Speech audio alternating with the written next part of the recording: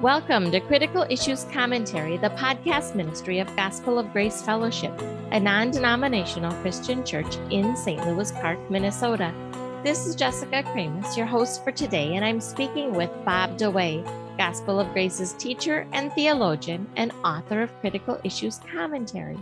Now, in this series, we are discussing Dutch Sheets' book, Intercessory Prayer. Last week, we were discussing a few of the examples he used as he tries to make the case that God needs our prayers and can only act through humans. We didn't quite get to the third part of that, so we are going to pick up with the passage in Ezekiel. Do you want to read that for us, and then we'll discuss how he applies it? Sure. Ezekiel chapter 22, starting with verse 30. I searched for a man among them who would build up the wall and stand in the gap before me for the land so that I would not destroy it, but I found no one. Thus I poured out my indignation upon them, and I have consumed them with the fire of my wrath. Their way I have brought upon their heads, declares the Lord God. That's Ezekiel 22, 30, and 31. All right. And that's what he cites in here. So then here's his comment. This passage is clearly saying, while my justice demanded judgment, my love wanted forgiveness. Had I been able to find a human to ask me to spare this people, I could have. It would have allowed me to show mercy. Because I found no one, however, I had to destroy them. Every time Sheets has an opportunity to diminish God's sovereignty, he takes it. Yep, across the board. Across the board. And the less God is sovereign over his own plans, over providence, over his purposes, over what he does, the better Dutch Sheets gets excited about it. Which is just, that would scare me. I quite would rather God be sovereign over things. Well, this is not the only version of this, but there are other versions now called open theism, where God doesn't know the future. He only knows some things. And this is a different version of it, but it's the same heresy that we're more comforted if God's not in charge of his own purposes and plans and work of creation, redemption, atonement, and so forth. Yep. So how he states this here really makes God out to be this needy person who would have liked to have saved people, but he couldn't.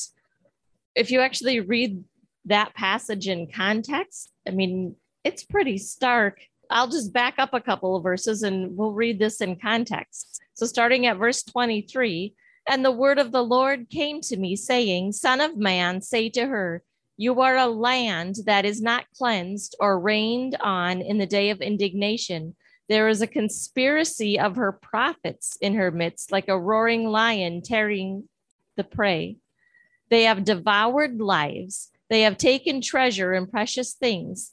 They have made many widows in the midst of her. Her priests have done violence to my law and have profaned my holy things. They have made no distinction between the holy and the profane. They have not taught the difference between the unclean and the clean, and they hide their eyes from my Sabbaths, and I am profaned among them. And it goes on and on and on. And as you're reading through this, you don't get the feeling that God is just wringing his hands, hoping somebody will step up. No, it's a description of apostasy. Yeah. And sin. And that's not shocking. Right. I mean, he says, verse 21, I will gather you and blow on you with the fire of my wrath, and you will be melted in the midst of it. Yeah, so God is sovereign, and he declares apostasy to be what it is. And there's a warning about wrath. Right. What Dutch Sheets and those who have similar man-centered theology learn from this is if the right person comes along and does things the proper way, this would be different.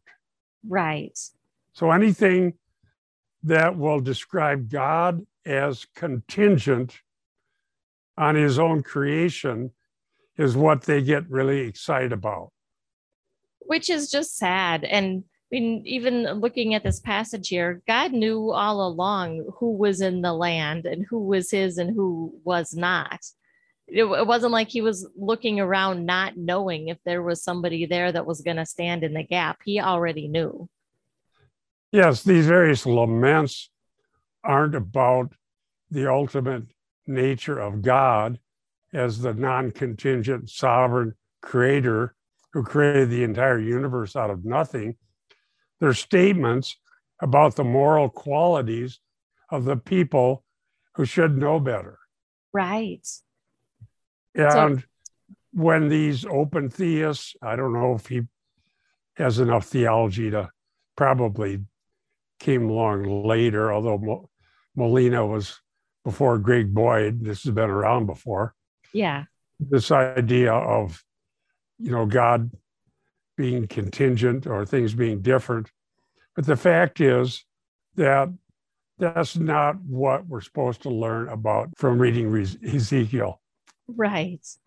And this goes all the way back, as I've been rereading some of these chapters in Sheets' book. Again and again, we get the idea that God himself is contingent and that some man has to show up to get things right. Otherwise, God is in a dilemma. He can't accomplish his purposes. Right. And he comes right out and says that. He says, I don't like to consider the ramifications of a God who has somehow limited himself to us earthlings. But in light of these and other passages, as well as the condition of the world, I can come to no other conclusion. Well, that's a pretty good indication that he ought to stop being a Bible teacher and a preacher and learn theology. Yeah. And people who have listened to this sort of teaching, some of whom I've known for many, many decades, people contact me, and this doesn't end up helping people. Right. And I ask people, if you read the ending of Romans chapter 8, for example, and I've got some verses here we'll cover either in this session or the next one, that are written to comfort us that he intercedes for us, the Holy Spirit, the Son intercedes for us, and we're safe.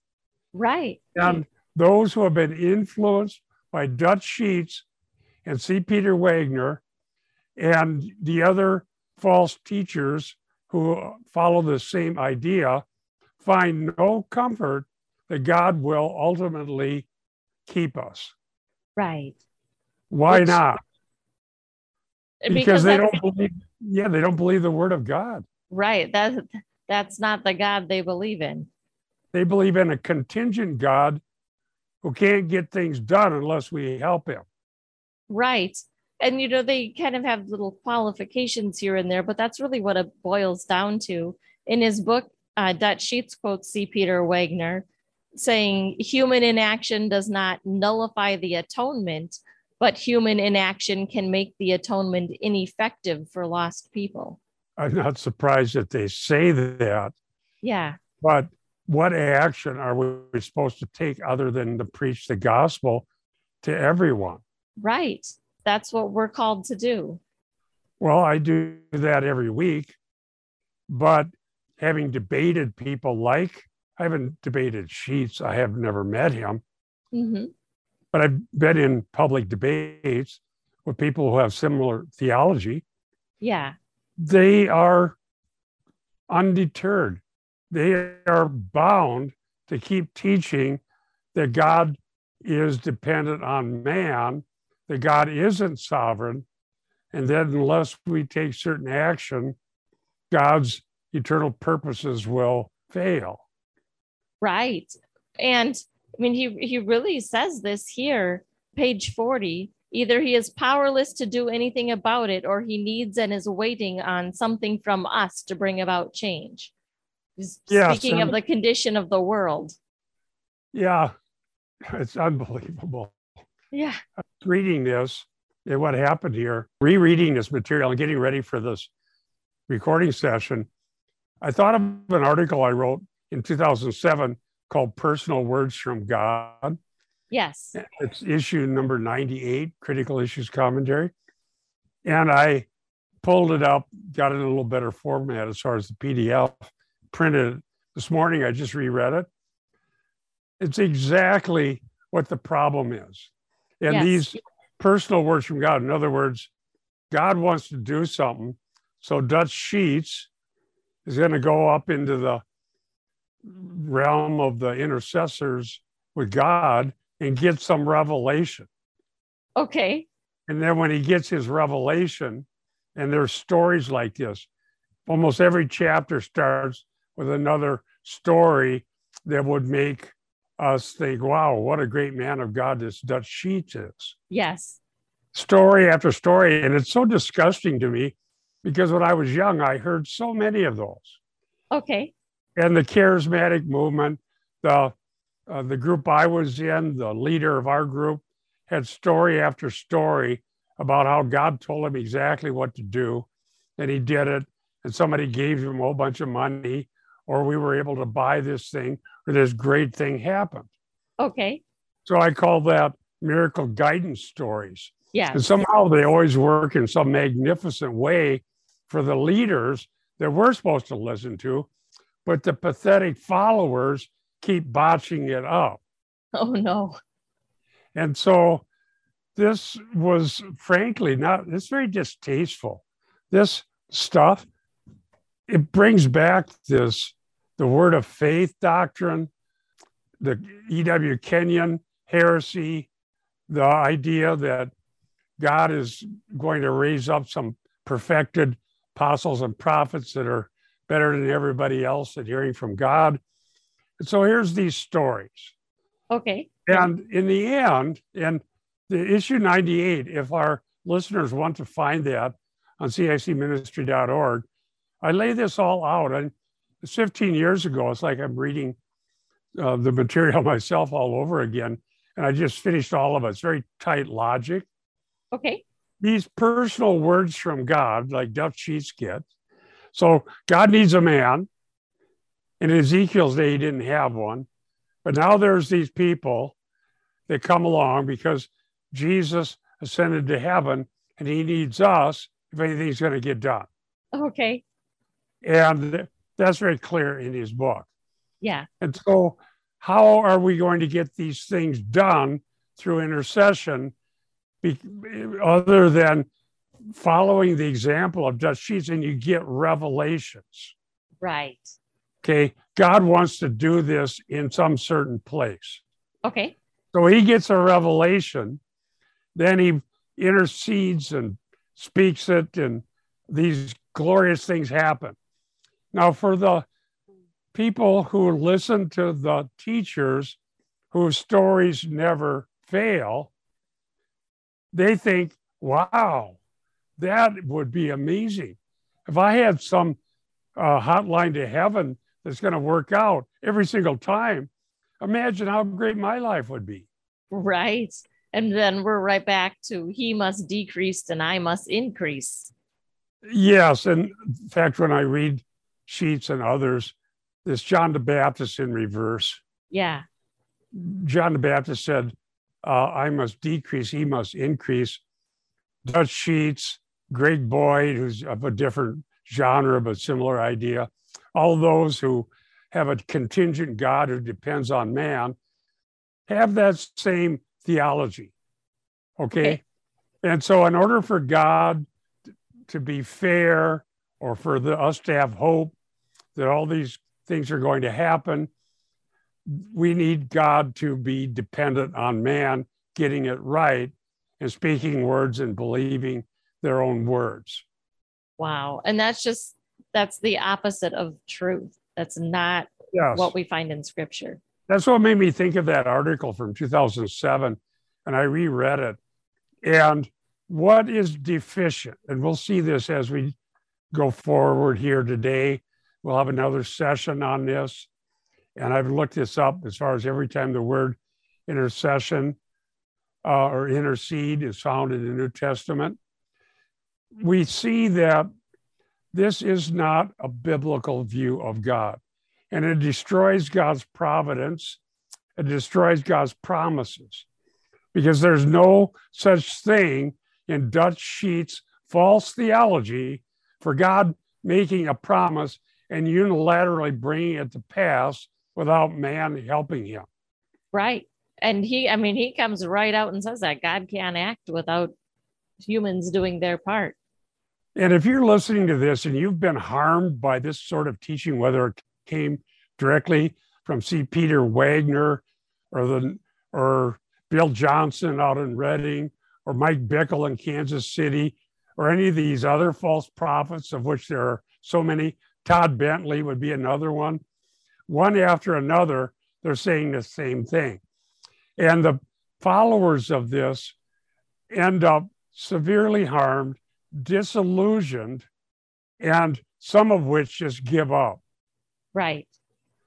They're thinking that they're going to be the perfected latter-day great people of God, pious, perfected, powerful, listening to God, doing these things that has always in the past failed, but it doesn't actually happen.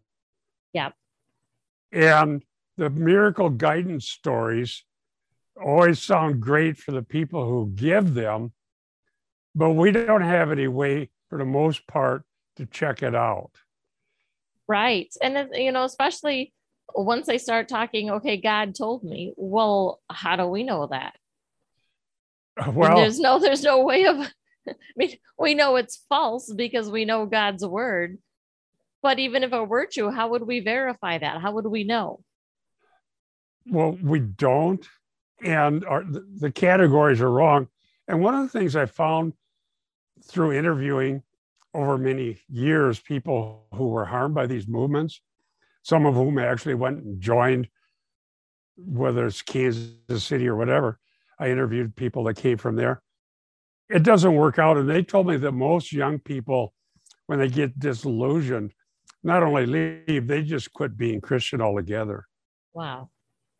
And the way these false teachers, the New Apostolic Reformation, the C. Peter Wagners, who's no longer on the scene of history, but those who claim that the church has gotten it wrong, that they have a greater power than even those people in the Bible, they find young people who are very idealistic and hopeful, and they look at whoever their parents were or whatever ordinary Christians may have looked like, and so, well, that's not good enough. I want something better. Right. And we see that all the time. Okay, so yeah, Kansas City, you have the IHOP, you have Bethel. Yeah. Hillsongs. Yeah. It's basically a cult. Well, what happens is for individuals, it fails. Yes. I can't judge whether the parents' view of Christ and the gospel was inadequate or not if I never knew them. Although I had a parent call me concerned about his child, and he went to see what was being taught down there with Mike Bickle and this, by the way, they claim to be a new breed of man. Yes. Okay. Well, there's no such thing. Okay. Other than Antichrist, but that's yet future. Nevertheless, he was very concerned and got me material to research, which I did, and I wrote an article about it. There's no claim so utterly absurd in its grandiosity that they won't make it. Okay. In fact, they don't even know how to blush. Right. To stand up there and say, I am the great apostle and prophet, our group. In fact, I mentioned this before. Some of them actually go to Israel and think that Antichrist will show up and they will be the Elijah that defeats Antichrist. Oh, wow.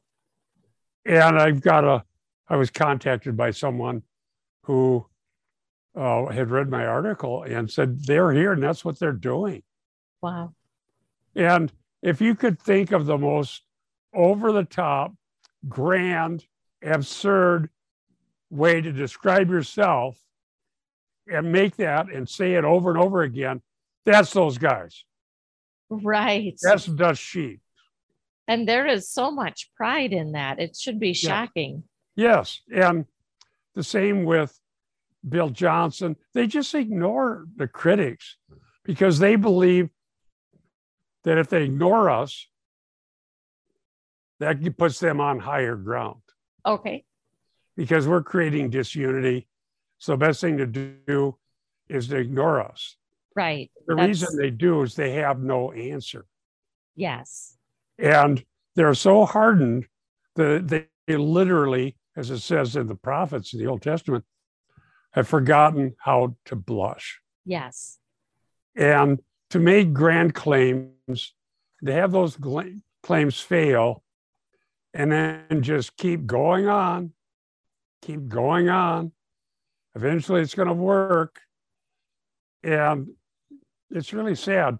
And so I've been asked by parents who have seen their children harmed by this, and by others who've gotten out of it, and they're wanting to know what would be solid ground to build on, which obviously is Christ, the gospel, and his promises.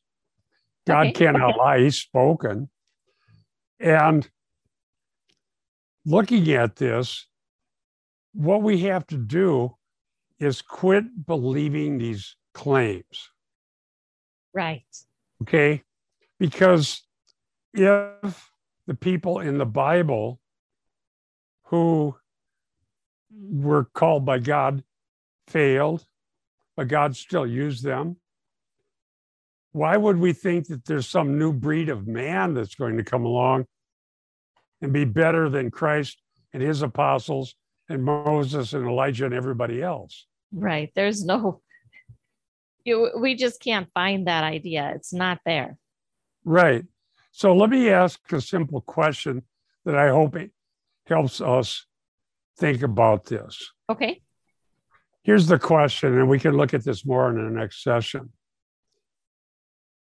Are you more comforted that Jesus Christ is interceding for you and has given you promises that he'll keep you and bring you all the way to glory? Or are you more comforted if you could get special revelations and tell Jesus what to intercede for? Wow. We really need to trust God and trust the promises of God and stay in his word and keep focused on who he is and what he has done for us and trust him for the outcome. And I've asked that question to people, and they don't want their eyes glaze over. They don't want to hear that God keeps his promises, that he will not allow any created thing to separate us from the love of God, and that he will keep us. Yes. And I think I know the reason, because many have just told me what it is. Okay. They would rather have God seem fair in the mind of fallen sinners than to be who he says he is in the Bible. Absolutely. And I used to think like that. I remember. Yep. But honestly, we don't really want fair. Well, we don't understand that fair would damn us. Right. Mercy saves us. Yes. And the other thing, and we've written about creedalism and parochialism, some people realize the faultiness of that, and they go join some sort of a creedal denomination that has all of this figured out hundreds of years ago. Okay. And whatever flaws there are in the group, they're willing to put up with because they at least have the answer that God actually elects people. Yes. But to me, that is just giving up on the essential issue which is the authority of Scripture and the priesthood of every believer. Yes. And let me ask you this, dear listeners. If you were to search the Scriptures, learn the truth, and have a hunger and thirst for righteousness that only God can give, and trust Him, and gather with others who are willing to search the Scriptures, would you accept what the Bible says? Because he designs this to comfort us and to keep us, because we live in a world that's hostile to everything we believe. Exactly. But why would I tell people, and I've done this many times, start with Romans 8:27 and read all the way to the end of Romans 8. Okay. I've said that. Yeah. And I never hear back from most of them. Right. We talked about that one a few series ago, but usually they either say nothing or they come back with, well, but what about me? I could, decide to jump out of his hand or, well, which so of course, I ask, is your human will a created thing or not? Right. And if it is, then God will keep you. So what we need to do then, as we go to the next chapter of Sheets' work, we want to think about this. What does the term intercede mean in the New Testament? Who's interceding for us? And what are the implications of that? And the second thing we need to contemplate as we prepare to do the next session, do I need some special revelation gained through some subjective means to make intercession effective? Okay. We are out of time for this edition of Critical Issues Commentary Radio. You can access this episode and many others, as well as years worth of articles at the website cicministry.org. While you're there, click on Contact and send us a message. We'd love to hear from you. We want to encourage you all to stand firm in one spirit with one mind and strive together for the faith of the gospel. For Critical Issues Commentary, this is Jessica Kramus and Bob DeWay. We'll see you next week.